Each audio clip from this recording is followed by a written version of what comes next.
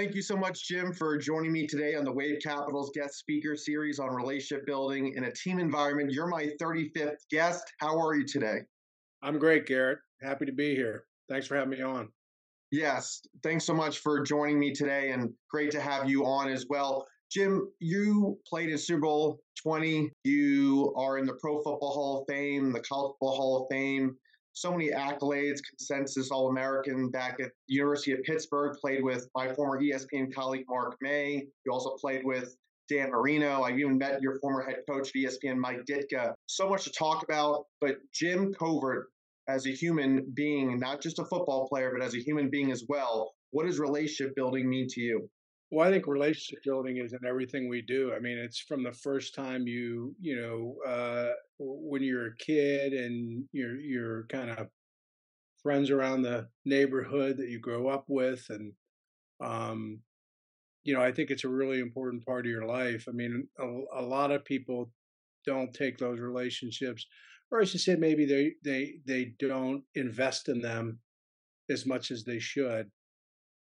But I'm very lucky. I have a great network of guys that I grew up with, and we're still very close today.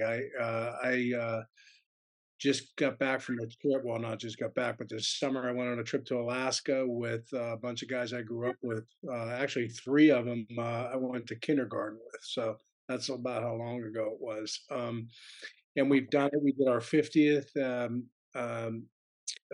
Birthday party. We went to Montana, went fly fishing, and we went back when we were 60 again. And we did this Alaska trip because we said, hey, life is too short, and we want to spend as much time together as we can when we have the opportunity to. So that's relationships. I mean, it's an important part of your life, and I think people should invest in them if they feel like there's something that they would like to see continue.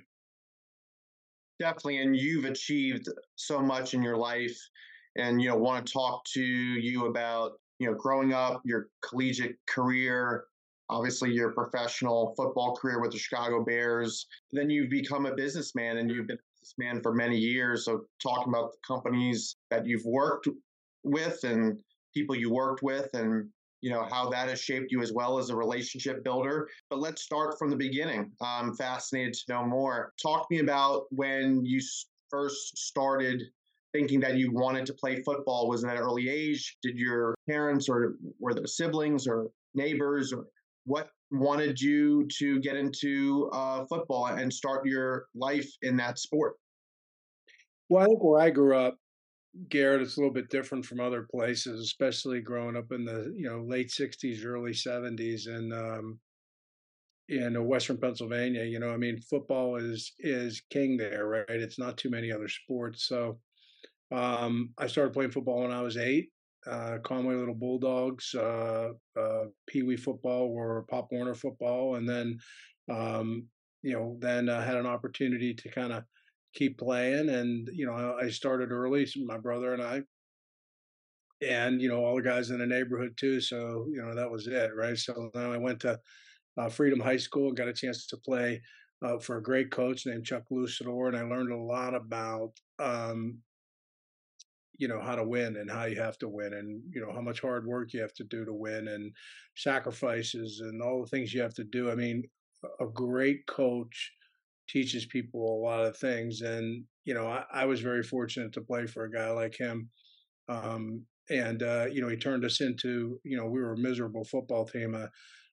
We had a guy that just before that wasn't much of a motivator. I think it was more negative than anything else. And I think a positive person that comes in as a winner and feels like they can motivate people, it goes a long way. So our first year he was there learning the system. We were a 2-7-1 football team, and the next year we were undefeated and won the conference. So that just shows you what positive reinforcement and a positive person can come in and make a big difference. So I was very fortunate to learn from someone like him. And taking the time that you spent with him and him molding you as young men looking into the sport and expanding your horizons in the sport beyond high school. I'm sure he has been a mentor along the way. And what got you looking at the University of Pittsburgh? And did you get offers from other teams as well? What helped you decide on that university to play for the Panthers? I think it was a lot of things. I got a lot of offers. I was recruited by, most places, most everybody. So I could have went anywhere, but I really felt like, Pitt just won a national championship in 1976 with Tony Dorsett. That was my, junior year in high school. And then, my senior year in high school, Jackie Sherrill came back. Johnny Majors went to Tennessee. Jackie Sherrill came back and really liked what I saw there and what those guys were able to accomplish the next year, and just felt like that was a place for me. I mean, I went there. I grew up in a small town in Western Pennsylvania. Never really went to Pittsburgh very often, only for like a field trip or something. We go to the zoo or the museum. Yeah. Never really went there very much, but just fell in love with the place, and I think it was more importantly just the culture, the winning culture that they had. We didn't have the greatest facilities in the world. We didn't have an indoor facility. We didn't have all those things that other places had, but we had the players. And I think it was all stemmed from the foundation that Johnny Majors built, and then Jackie Sherrill carried it forward. So I was very fortunate to play. I mean, I played with, the five guys that I played with on the offensive line. We all started as rookies in the NFL. I think all five defensive linemen started as rookies in the NFL. I played with, you know, you had four Pro Football Hall of Famers on that team. I don't know how many College Football Hall of Famers on those teams. So, pretty amazing, and we're just happy to be part of that. Very exciting. And, as I had mentioned just a short time ago, you had played alongside my former ESPN colleague, Mark May, who's in the College Football Hall of Fame. And then your quarterback, Dan Marino, at Pittsburgh, went on to also become a fellow College Football Hall of Famer, and as well as a fellow, Pro Football Hall of Famer. Talk to me about your relationship with Mark and Dan, as well as the other players who you grew so fondly of at your time in college. Well, they were great teammates, and Mark was a few years ahead of me. Dan and I ended up being roommates at Pitt, still very close friends, and we just have those Pitt roots. So we talk about Pitt all the time. We try to attend the games when we can. I'm on the board of trustees at Pitt. I'm on the chair of the athletic committee. So I try to get back there as much as I can. But it was just such a special place, And then I just really had an opportunity to play for two great coaches. I played for Jackie Sherrill, obviously, who's a great coach and really cared about you as a person. And I'm still close with him today. And then I got a chance to play for, I think, the greatest offensive line coach in history is Joe Moore. Mm-hmm. We have the Joe Moore Award, which is presented every year to the best college football line in the country. We just presented it to Michigan. First time we had a back-to-back winner. So, I mean, this whole coaching staff that I played with and the people that I played with, coaching staff and coaches, so they were just, all timers, right? So, I mean, Pitt was a really special place in the 70s and early 80s, and I was just really fortunate to be part of that. And were you involved, because you talk about relationship building with people like Dan and Mark and all your teammates and all the coaches, and Coach Moore, who you feel like is the best offensive lineman coach who's ever lived, right? I mean, he's so special to you, in your words. I mean, if you feel that strongly about your coach, I mean, that says a lot because of the impacts that coaches have on their players, and then the friendships, the relationships that last a lifetime. How much were you involved in the community in Pittsburgh? Because you had mentioned that up until going to the University of Pittsburgh, other than a field trip when you were a child or younger, you had not experienced Pittsburgh as a city. So you talk about the 60s and 70s, and those were defining decades in our country. So in Western Pennsylvania, as a college student and at Pittsburgh, were there things that you've noticed or things that you were part of or that you witnessed, or were there any examples of relationship building that you could share with me? Well, I think when you're playing college football at a place like Pitt, um, and it's very difficult to really engage in the community as much as you would want to, just based on the fact that being a Division I athlete at a place that's in the top five every year where we were, pretty hard. It is a full time job, so they kept you pretty busy. Every once in a while we were able to go out and spend some time with folks in the community, and they would get us involved in different things. I think it's way better now because I think Coach Narduzzi does a great job of getting the kids engaged in the community, right? I mean, they're going to high schools, they're going to local schools, they're doing community events, they're doing fundraisers, they're doing blood drives, they're doing all kinds of things. I think it can benefit the community and have more community development and involvement. We just didn't get an opportunity to do that as much. I think I was really lucky because when I got to Chicago, I was able to do a lot of that. And I think it's because, as a professional, you have an off season, you're able to get engaged in the community.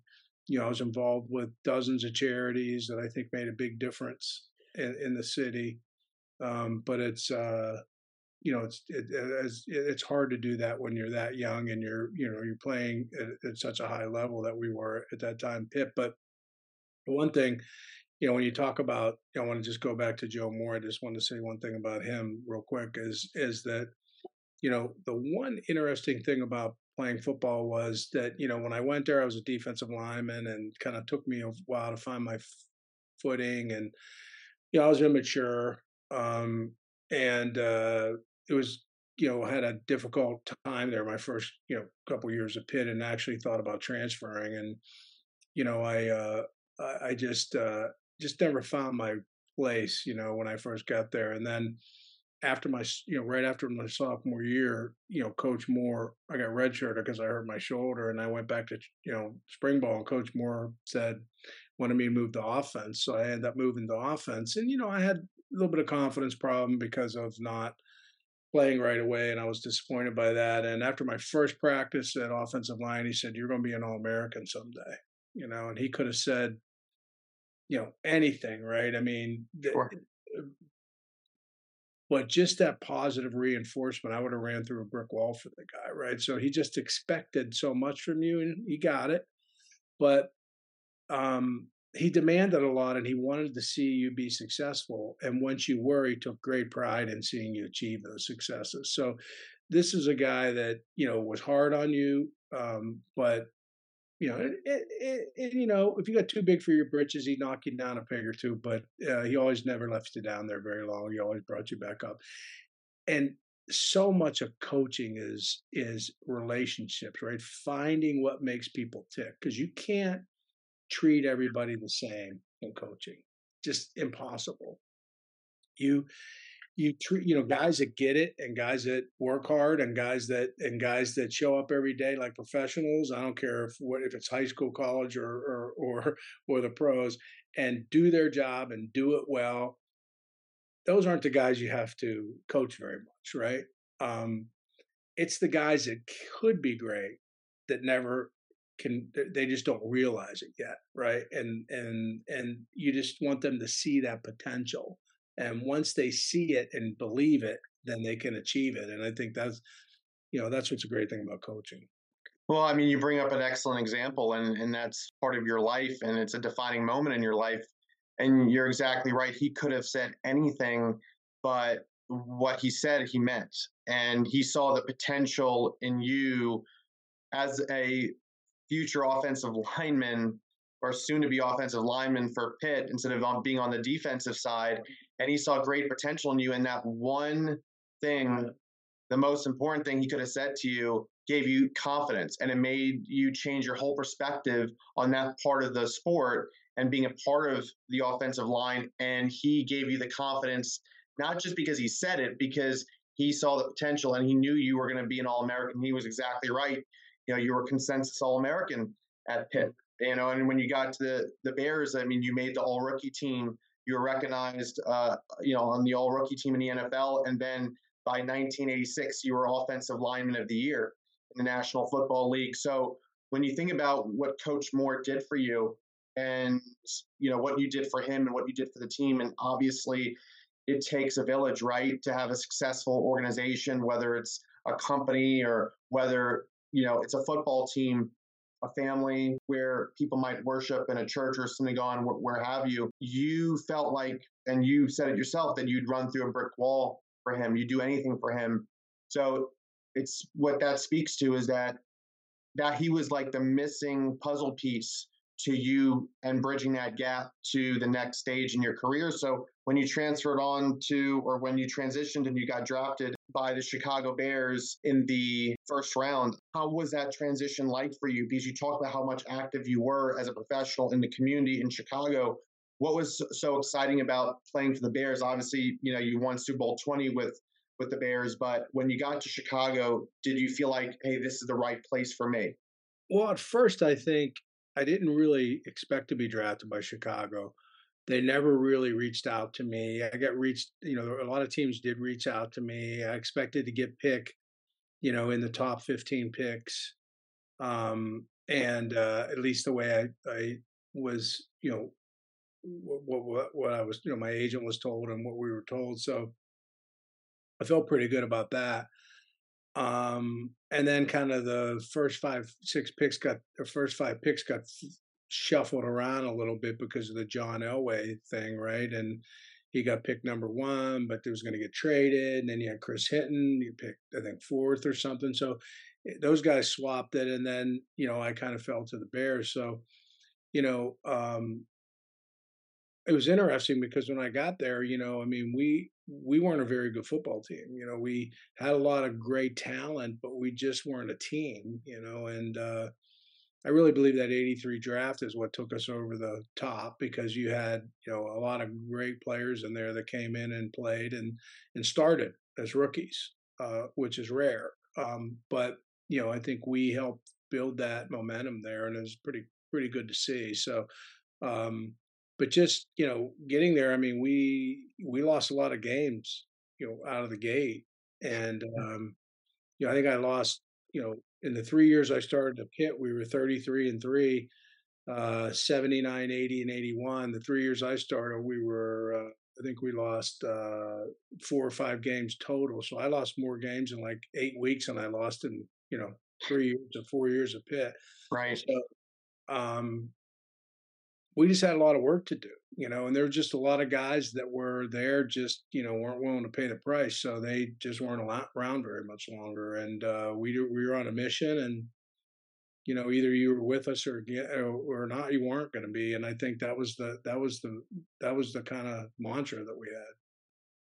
Well, you played with one of the guys who I met back in 2005 at a golf tournament called the Hoopty Celebrity Golf Classic. Michael Jordan's longtime friend, Fred Whitfield, who is a minority owner in the Charlotte Hornets. Michael Jordan being the chairman of the Hornets, but Fred Whitfield, a longtime friend of Michael's. Fred, hosted for many years the Hoopty Celebrity Golf Classic, and back in 2005, I attended with my father. I met Michael Jordan for the first time, fellow Chicago athlete. And with all the Bears success in the 80s, Michael Jordan brought so much success to the Chicago Bulls. So wanted to know if you had a relationship with Michael, and if so, what that has been like. But I wanted to show you something really cool. And it's a signed autograph by your teammate, Richard Dent, and who was a Super Bowl MVP for Super Bowl 20. Talk about what an athlete Richard was like and what type of friendship you had with Richard, and maybe you could provide some insight of what led you guys to a 15-1 record in the regular season and then on to winning Super Bowl 20. What was so special about that year and your friendship with Richard, who I got to know well, and then we could talk about Michael. Well, Richard and I are really good friends, and I played against him every day in practice, and I think I said this in my Hall of Fame speech. Sometimes we didn't like each other very much, but we made each other better. And he had a great first step, and he had a great pass rush, and he wasn't so good against the run early on. And then he became excellent against the run, and just was such a great all-around player, and one of the best defensive ends of all time. So I mean, you can't argue with that, right? So I have a tremendous amount of respect for him. We were rookies together, um, and like I said, we played against each other every day, and we're really good friends till this day. So I think that's what relationships are about, right? I mean, you know, it was interesting because early on we weren't particularly close, um, and then but we practiced against each other every day, and we respected each other. And then I think as our career got a little bit further down the road, we became closer. And then even after I retired, we became even closer than that. So he's one of my best friends. He's a great person. So and lucky to have him in my life. But then with Michael, I've known Michael for a long time. I've known him since he used to come in our locker room. Starting like '84, right when he came into the league, and I mean, he's always treated me great, and I just have a tremendous amount of respect for him. He's a great person, genuine, treats people great. It's interesting to see you got a guy that's one of the most recognizable people in the world, right? And you see him how he treats people is pretty impressive. So I really have a lot of respect for Michael. I think he's a great person. Yeah, that's awesome. And, I had the privilege of, as I said, meeting Richard. And I'm so happy to hear that Richard had such a profound impact on your life and you're like the best of friends. And then at the same time, meeting Michael, and I have a picture with him above my right shoulder. You can see on the screen. That was when I was 17. And I'm 34 now. So that was like half my life ago. Yeah. But when you're 17 and you have the opportunity and the privilege to meet guys like Michael Jordan or another fellow Chicago Bull who then became a New York Knick and played for other teams, Charles Oakley. I got to know Charles Oakley, and then there was like Greg Anthony, and there was Alonzo Mourning and Chris Paul, and just athletes of different generations too. And the late Joe Morgan, who was a phenomenal Hall of Fame baseball player. I just think about that time, and not too many 17-year-olds have the opportunity to be invited to a golf tournament. And my dad actually golfed with Richard Dent. So Richard that year was paired up with one of the golf teams, and it happened to be my father's golf team. So my dad got to golf with Richard and three of his associates. So every other athlete, whether it was Michael or others, Charles Oakley, others, they were each paired with one organization that obviously contributed money toward Hoop T Celebrity Golf Classic, and there's a foundation that's tied to it. And I was actually enrolled in an Achievements Unlimited basketball camp that Fred Whitfield had started many years before I ever attended there, and it became a tradition. So while I was in the basketball camp, and the chief marketing officer of the Hornets, well, back at the time, his wife, she would drive me to and from the hotel to the camp, and her son at the time would always be in the car with us because she'd be picking him up from school and dropping him off. And then he became a college basketball player. Hopefully he has aspirations to go on to play in the NBA if that's his choosing. But it just brought me back great memories, because from that point on, as I continued to meet other fellow professional athletes who then became businessmen like yourself, I always just think back to that time, because I think that was the pivotal moment for me, Jim, where I felt like I started learning about relationship building, because of all the people I met there, I never wanted to lose touch. I wanted to get their phone numbers, their email addresses. I wanted to write their names on 3x5 cards. And I've kept in touch with the chief marketing officer at the Hornets, Seth Bennett. And I just talked to Fred Whitfield by the phone today, who works with Michael at the Hornets. So to hear that you had a relationship with Richard and you've had a relationship with Michael, I mean, that's pretty special to talk. Yeah. Yeah, they're great people. So, you meet people in your life that are pretty impressive and have gone on to great things. And like I said, that's part of the journey, right? And it's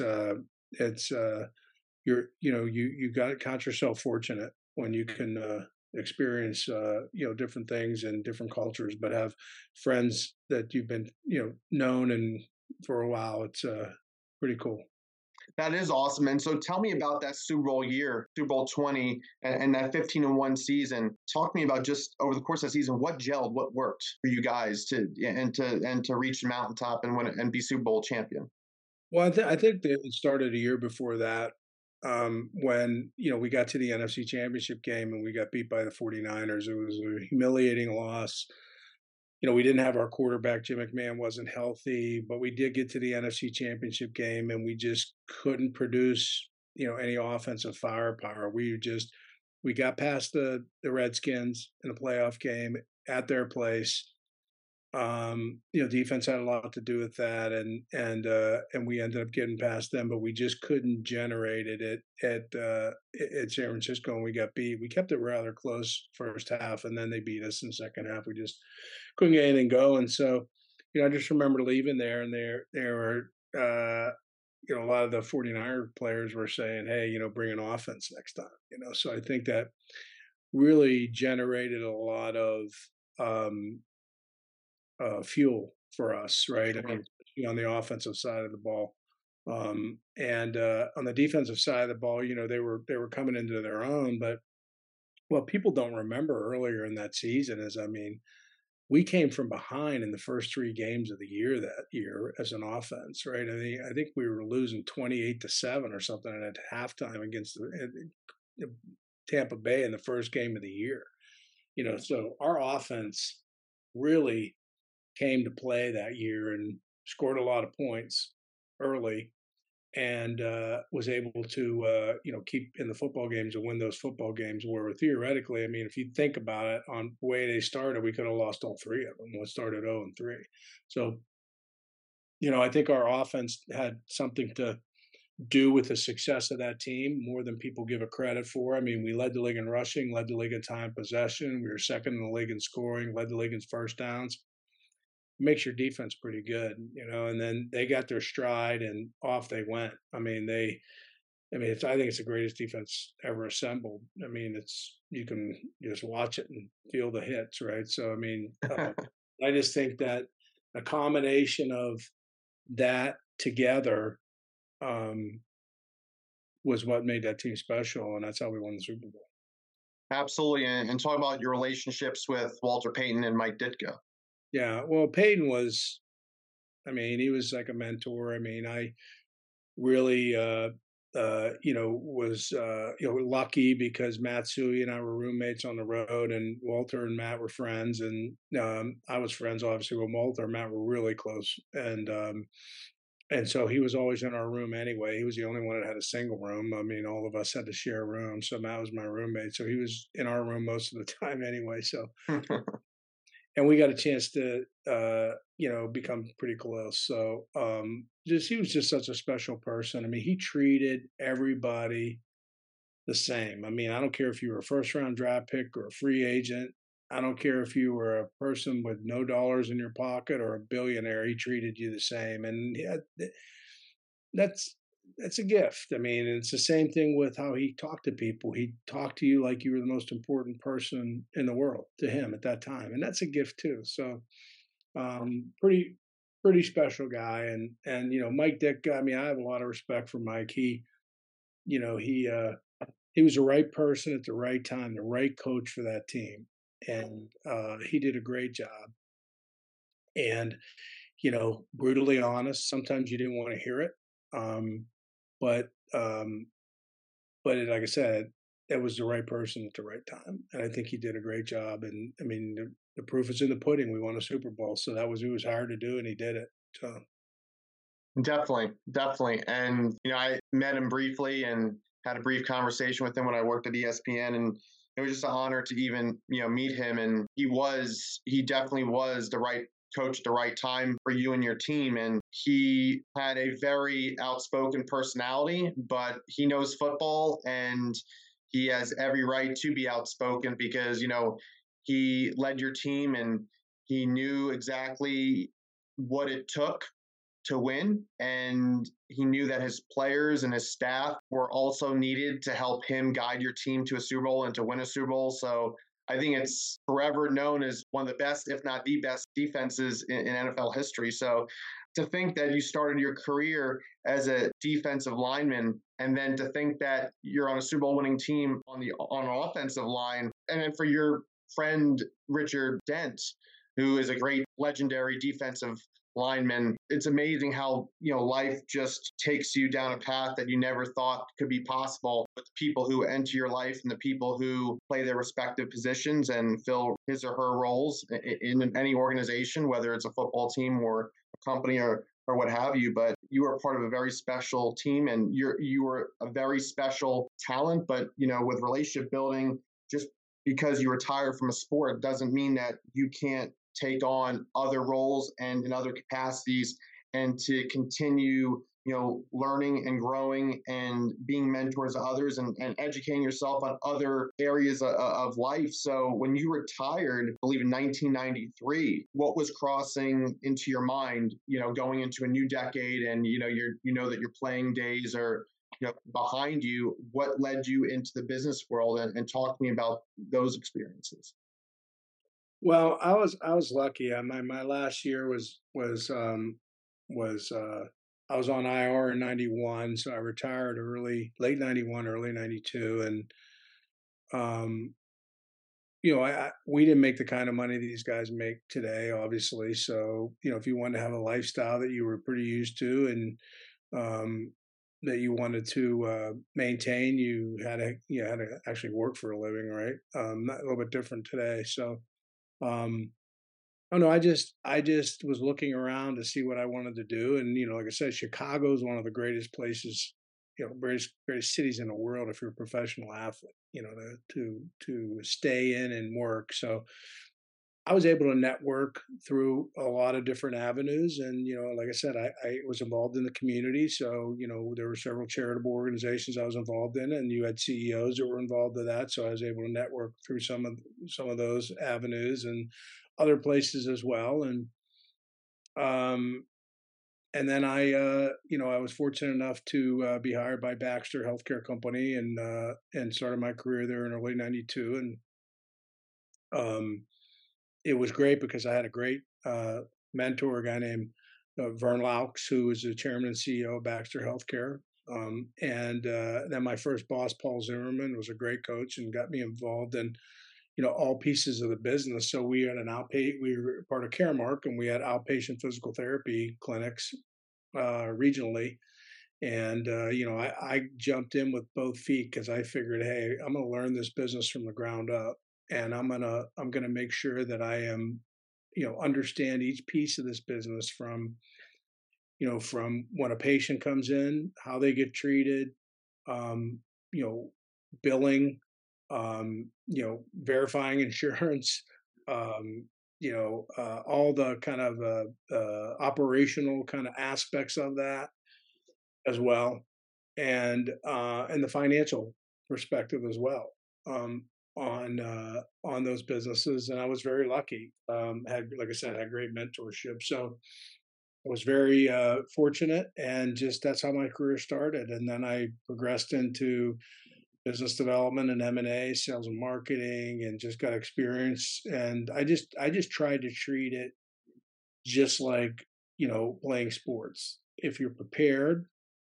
and you work hard, and you work as hard as anybody else or better, as long as you can get in there and do the job and perform, um, and work hard, good things are gonna happen, right? And if you don't, you can expect the result, right? So Absolutely.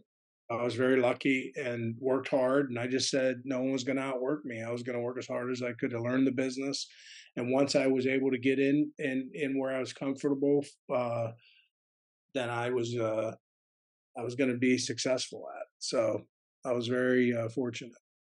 And was it a comfortable transition? I could have used the word easy, but was it a comfortable transition because you knew that whether it's playing college football or professional football, it takes a certain amount of work ethic, discipline, focus, all the intangibles, all of the camaraderie that you have to build with your teammates and playing for your coaches. And, they expect, certain results every Sunday, and every day leading up to Sunday in practice, and then obviously taking care of your body and eating the right foods, and with a healthy diet, and working out in the weight room, and studying your different formations on the football field, and you have such an integral part of a football team as an offensive lineman. So, and even made the Pro Bowl twice, right? On top of all that, which is so exciting because that just showed that you were the best person in your position in that given year, and you were recognized as a two-time Pro Bowler, and rightfully so, because you are one of the best in your position in league history. So I guess getting into the professional world outside of football and being in the medical industry, in the business industry, or the financial industry, if you will, was it the same approach? I mean, did you think that, hey, I'm really looking at the business world the same way I looked at the professional ranks in the NFL? I'm studying, I'm talking to people, I'm gathering information, I'm learning the ins and outs of the business. I want to be well versed and have a strong knowledge base and feel confident when I'm speaking to people or in a negotiating room or on a team. And talk to me about the attributes that you had to carry over from your career into the profession. Well, like I said, I think if what I talked about before is hard work, dedication, perseverance. I think the football players are just not words. I mean, there's something you have to live by, right? Because if you don't do those things, you're not going to be very successful. And I think any endeavor that you take on, whether it's in sports or business, you have to have the same mindset. And so that's exactly what I did. And I think, and for me, especially, I think I had to work even harder. And the reason I did was because, being a professional athlete, people, let's put it this way, for as many doors that it opened up, being a professional athlete, it closed just as many because people thought, well, this is just another dumb jock. I mean, why should I listen to him? Where did he go to business school? Where did he go to college? Where did he do this? Why am I even talking to him? Right. So you had to work at it. I mean, you had to prove to people that you were ready to put in the work and you were ready to understand the business and you had a definite kind of commitment. And if you didn't, then you probably weren't going to be around very long. And I think it's the same as the NFL. I mean, that's why they call it the NFL, not for long, right? So if you don't do the same type of have the same type of work ethic, you're not going to be around for very long. So I try to do the same thing in the business world. Yeah, absolutely. And I didn't think of the acronym NFL as not for long, but it's so true, because I mean there are guys who are destined for greatness that then maybe an injury cuts their career short. And I think back when you were playing, if a guy got injured, that could be career ending. Maybe not just even season ending, it could be career ending. Now, if a guy gets hurt, whether it's an ACL or MCL, or maybe it's a shoulder injury or a back injury, if they're out 6 to 8 months, with the right sports medicine practices and the right trainers and the right professionals and the doctors who perform the surgery in world class, and I'm sure it was world class at the time, back in the 80s and early 90s when you were playing. But you probably look at the game now and say, wow, it's so great that the NFL has improved in a lot of ways. But do you ever think that there are some things that you see in the NFL now that you wish still existed back then? Because I feel like humility is sometimes lost, on a professional athlete nowadays, where, when you talk about your relationship with Walter Payton, that is, and how he was so humble, and when he was talking to you, he made you feel like you're the most important person he was talking to at that time. Do you feel like that still exists, relatively speaking, at a comparable level now, or do you think that there's less humility now in professional sports? And I guess that can also change the definition maybe nowadays with respect to relationship building. But in my opinion, and probably you would agree, that relationship building is universal no matter what decade you play a sport, or no matter what decade you work at a company. Right. Yeah. No, I don't know. I mean, I think the NFL is not only a business, but it's performance, and people want to see more offense, and people want to see touchdown celebrations, and people want to see those kind of things because they're fun. And when you take a guy like Walter Payton, he always said, "Why are you celebrating when you make it to the end zone? You should show people that you've been there before, right? Not that big of a deal." And he's there over 100 times, right? So, Sure. um, yeah. So when you go celebrate all the time, it's like, what's the big deal? I do this all the time, right? So, um, but I think fans like to see it. I think, people that watch it, sponsors, whatever, just like to get, that energy, right? The energy of scoring a touchdown and celebrating and doing all that. And, I think social media has a lot to do with that. Guys are really kind of concerned or interested in, what their followers are and how many people they have and all that kind of stuff. We never had to worry about that because we didn't have the internet, right? We didn't have those types of things. And so we weren't really that interested. And I think if you would have maybe go in a time machine and take all those things back there, um, probably half the guys wouldn't have been on the team because they would have broke curfew and been out, and someone would have filmed them, and they would have taken a shot of them, and you know, and so it's just different now. And I mean, there's a lot of tough guys playing in the NFL. There's a lot of great athletes. There's a lot of great guys, and I think it's great. I have no problem with that. I mean, if guys want to celebrate, I have no problem with it because it's on them, right? Because then they better be able to back it up next time because someone's definitely going to feel like, let's see you do this again, right? So, uh, that's about competition.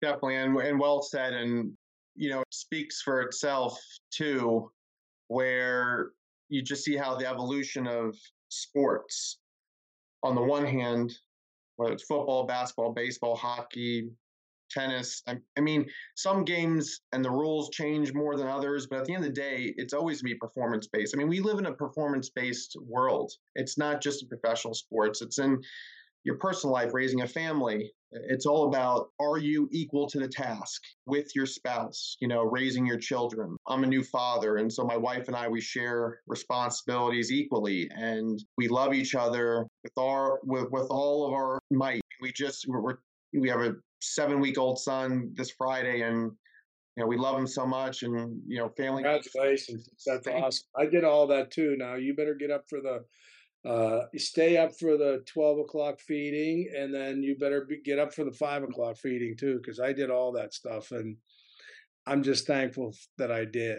It just gave me a different perspective on raising kids, and my mom had all four of us in 5 years, and with a little bit different times. So yeah, I mean, I was very fortunate to be really involved and do all those things as well. So, Well, talk to me about that with the few minutes we have left, but talk to me about what family is, meant to you, because my wife and our child, means everything to me, and obviously my parents and her parents. I mean, she comes from a big family. My family is a little bit smaller, but family matters to us. Our faith matters to us. But for you, growing up in Western Pennsylvania, talk to me about your town and what growing up was like in Western Pennsylvania, the relationships you had with your parents or siblings, and then how that extrapolated out to you raising your own family and you thinking back to those memories of the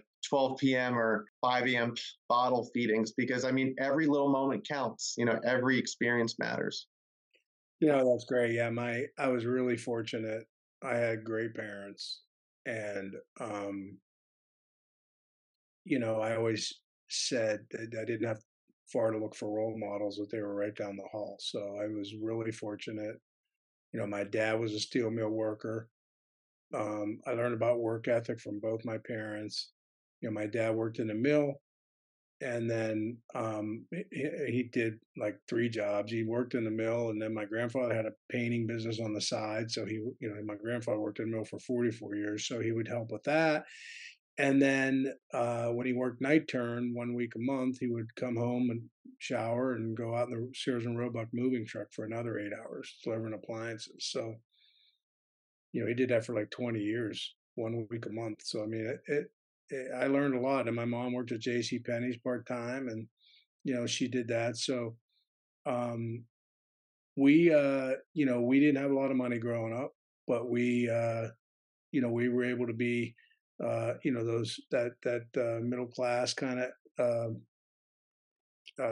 time, and we did that. And I had a brother and two sisters, and I was the youngest. So I probably took more heat than the rest of them because I think my dad lost all his patience by that time.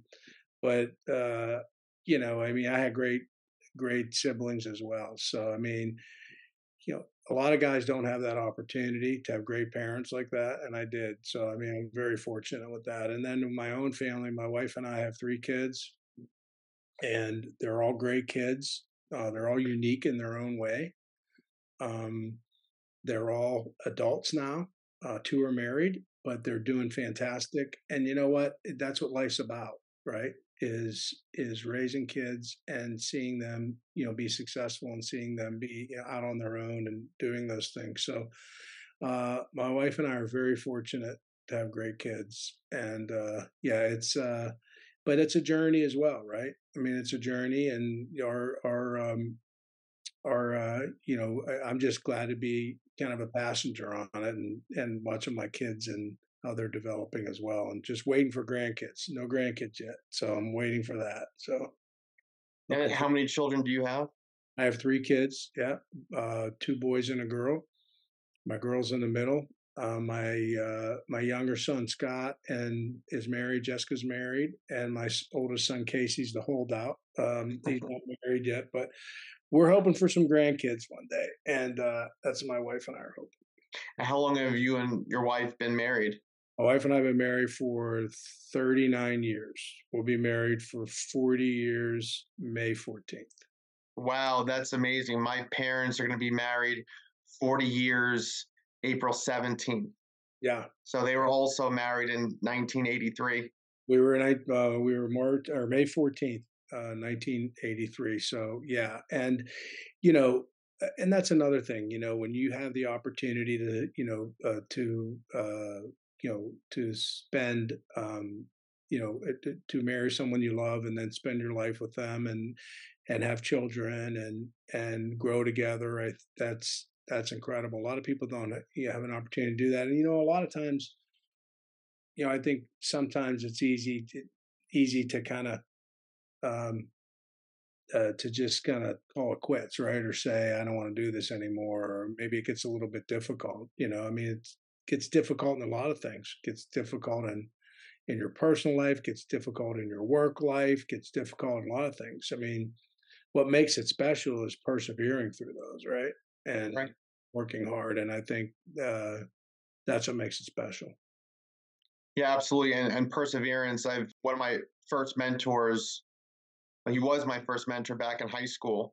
And he was my high school history teacher, Mr. Bradshaw. He had a JD, so Dr. Bradshaw in the legal profession, but big sports fan, also from Pennsylvania, grew up a Philadelphia Phillies and Eagles fan, also from Pennsylvania and now in Florida for many years. And one of the things he had said to me was that, I have the perseverance necessary for the long haul. I only say that because I wanted to bring up my mentor and what he said about me, because I've always lived by that. I've always lived by having perseverance necessary for the long haul. And I feel that, talking to you, Jim, you're a man of great perseverance, because, you speak about it, with your wife and marriage. You talk about it even in your college days at Pittsburgh with Coach Moore, and obviously getting into the NFL. And, the first couple seasons were difficult with the Bears, and then a short time later you're Super Bowl champions. I mean, you've experienced it in each aspect of your life. And what messages do you have for your kids who are growing up in 2022? I'm a millennial. What advice do you have for younger generations in 2022 that you wish certain things or certain principles were instilled back when you were growing up and you wish that were instilled today? Well, I think a lot of those things are still here. I think a lot of those principles of perseverance and work ethic, hard work, and all those things, I think are still there. I just think maybe sometimes they get overshadowed by other things. I think they get overshadowed by, you know, a little bit of narcissism, where people want to put their stuff on, Facebook and on, all these social media platforms and want people to like them. And if they don't like them, then they feel like there's something wrong with them. I mean, yeah, it's not always about them, right? It's about other people as well. So I think social media in some ways has been incredibly beneficial to our world in general, right? I mean, the things that it's alerted you to, and there's disasters and other things, and just whatever. Um, the amount of information that you can see is incredible, right? But I think a lot of times what happens is when it turns inward and becomes more narcissism, that's when you start looking at it like, every day you got to wake up and look at your phone and say what someone said about me or what messages I got or what I did. Or I think it was much better when you had one telephone in the house, and it was a rotary dial phone, and you couldn't call long distance on it because you weren't allowed, and you didn't get very many phone calls, and life was simpler. Life was simpler, and I think that coming from a little bit more simpler life, I think then you were able to have a value system you were able to establish, right? That I think is allowing you to, like I talk about, persevering and overcoming, um, difficulties and challenges. And now, when you have this kind of structure that is more driven through, you know, what can I do for someone else? What can I do to make my brand better? What can I do to make myself better? What can I do that, and it's more selfish in nature. Then I think it's hard to have those principles take root, right? And I think that's difficult. So I wish we'd get back a little bit more. No, that sounds old fashioned, but I think maybe if you had a little bit more of that in the world, world would be a better place. Well, you speak, from the heart, and I can definitely relate to you. I mean, my wife's parents are going to be married, 42 years in 2023. Their anniversary is April 26th, 1981. It's great. I've always considered myself an old soul. My wife and I, we feel like we're old souls, modern, but we have those old soul type of personalities, and what you speak about. My wife and I, grew up listening to those same messages. And I feel ironically saying this, but, we kind of feel like dinosaurs too, because the baby boomers, their messages for their children could always be, front and center. I can't speak to younger generations. I believe I can relate to them, but I had baby boomer parents. I mean, parents who are similar in age to you. So your messages are what I can relate to. And I'm always, with relationship building, you want to be able to relate to not just, maybe your generation or your parents' generation, but other generations. So that as a society, you can coexist with, people who may have, differences of opinion or ideas, but at the same time, in the same light, rather, everybody understands what hard work is. Everybody understands what performance is, and being true to your word, and having integrity, and being honest and forthright, and doing the best job possible with every God-given talent that he or she has. So that's what relationship building means to me, and I sounds like a relationship building means to you the same way. Yeah, you're right. You're right, and I think you hit it right on the head. You're spot on, and I would just encourage people to uh, that are mentoring people, that are trying to get people to understand the value of hard work, the value of a set of values that I think are really important. People People do mission statements all the time. People do mission, vision, value statements all the time for work and, in your company. But, like, what's your mission statement, right? I mean, what's your vision, right? I mean, what do you aspire to as a person? And then, what's your values? And I think doing some personal mission, vision, values is an important thing as well, right? If you're a young executive starting out, trying to break into the world, you know, what's your foundation? How are you going to build your, business off of, right? And I think building a foundation is really important. And I think doing one of those for yourself is, I think, pretty valuable. Absolutely. And also giving back to the community. And you're so very much involved in the community. Are you doing any community related events this Christmas season? No, I'm not this Christmas season, but I work a lot with Gridiron Greats, which is a charity that Mike Ditka started, um, and we're really out there to help a lot of players who played in the league a long time ago that just do not have the financial wherewithal for doctor's appointments, transportation, housing, food, so all those things. So really, I think it's Karen Wright does a great job there. Mike Ditka started with Jerry Kramer, and I just try to help out with that as much as I can, and then some other local ones as well too. So we're having that around Super Bowl, that cigar dinner that raises a lot of money, but nothing around the holidays. Just going to spend time with the family. That's wonderful. And I'm so happy that you work with your former coach, Mike Ditka, on something very special and giving back to the community and also helping former players who definitely need your support, Jim, as well as your coach, Ditka. Any last words about relationship building in a team environment that we haven't covered before we depart from our interview? No, I think we covered a lot of ground, Garrett. I think it's an interesting approach that you're taking with on the business side of it, and I think relationship building is so important in any aspect, not just in your personal life, but in your business life as well. And it's hard work though. I mean, it's culture, and building a great culture in a company is about relationships, right? And how you treat people and how you want to be treated. And I think that's important. So I think you're doing a great service here. So congratulations. Well, thank you so much, Jim. I really appreciate it. Anything I can do to give back to my audience and people who can learn so much about these interviews and listening to these episodes, and your episode will definitely be memorable. And I plan on writing a book on relationship building and team environment and featuring you in one of the chapters of my book. So I look forward to staying in contact with you, having many more conversations, and updating you on my podcast and my book. Thank you again, Jim, for being with me today on the Wave Capital's guest speaker series on relationship building in a team environment. Merry Christmas to you.